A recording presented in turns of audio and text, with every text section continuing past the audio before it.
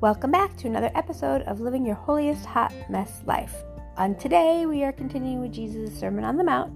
In chapter 6, we are looking at Jesus' advice on how to pray.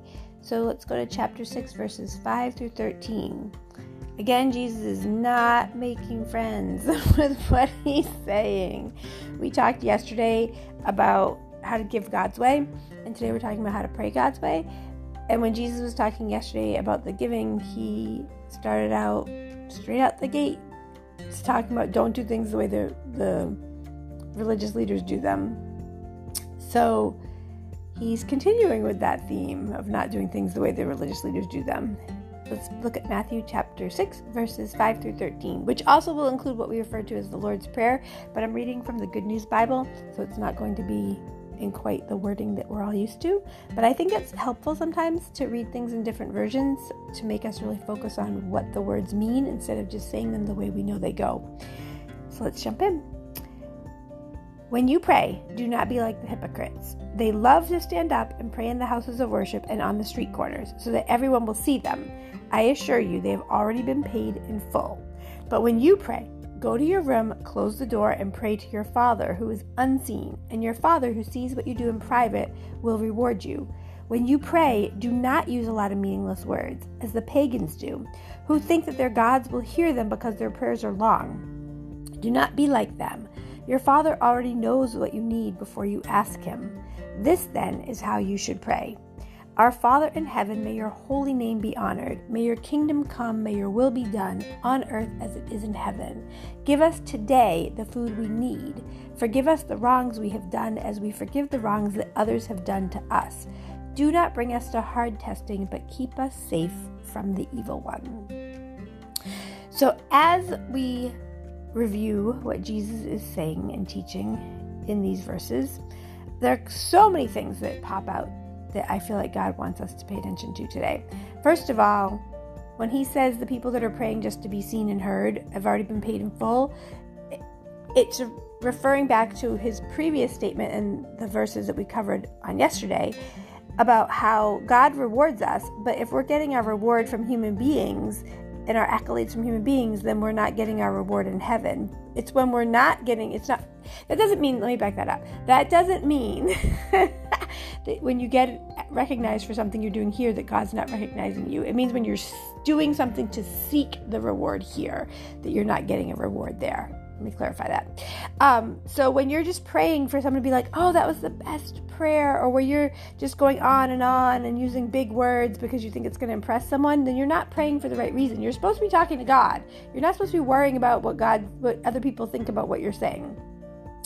And so I love that when Jesus says, but when you pray, go to your room, close the door, and pray to your Father who is unseen, because he's very clearly saying, this is not about what you can see. It's not about being seen. And he says, and your Father who sees what you do in private will reward you. But he also continues and talks about not using a lot of meaningless words. Prayers don't have to be long. There are people that get up and they pray and they pray and they pray and they pray, and there's so much power in that prayer. And that's one thing. But then there are people who get up and they ramble and they ramble and they ramble and they ramble. And it's like you feel like you're being held hostage by how long their prayer is. And so I want us to be mindful as we live our holiest hot mess lives that we need to think about what is it that God desires for us to be speaking when we're speaking to him.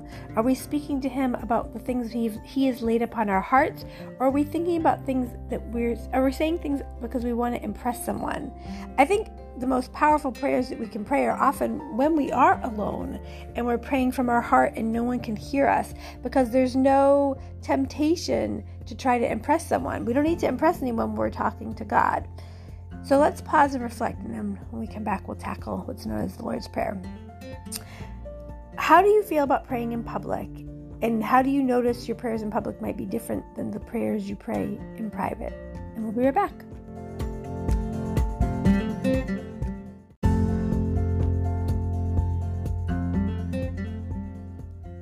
As we pause and reflect on praying in private versus praying in public or out loud, I started thinking about how many years ago, long before I was called into ministry, I remember we would have prayer service, and I would be so shy to lift up a scripture or to lift up a song or to make a prayer request. I didn't want to ever speak, which is probably comical to anyone who knows me who's listening to this podcast. But I look back at that time and I think about how God kept pushing me and prompting me to say things, and He grew me exponentially during a period of fasting and prayer, and He emboldened me to open up my mouth and say what I felt like He was telling me to say, which was super intimidating and scary. But as I grew in my capacity to do that, He would reward me. He would reward me with answers to prayers that I didn't think I would get the revelation that He was giving me. And it was amazing because sometimes people would come up to me and they would say like, oh, I really needed to hear that testimony, or I really needed to hear that struggle, or I really needed to, or I'm really grateful for that prayer. And it was always embarrassing to me. It's still kind of embarrassing to me. I've learned to be able to say thank you and still be humble and still give God the glory and not be embarrassed anymore. But it's such a blessing to be used by God. And if you are someone who desires to be used by God, then I can't possibly tell you enough how important it is for you to pray. Prayer is the key that is constantly growing our ability to hear from God, to recognize what God desires for us to do, and to encourage others and to be a blessing for others. There are so many times where people say, oh, I didn't know what to do, so all I could do was pray. And I'm thinking that's completely the wrong attitude. The first inclination we should have is to pray. But we're so hardwired that doing is physical.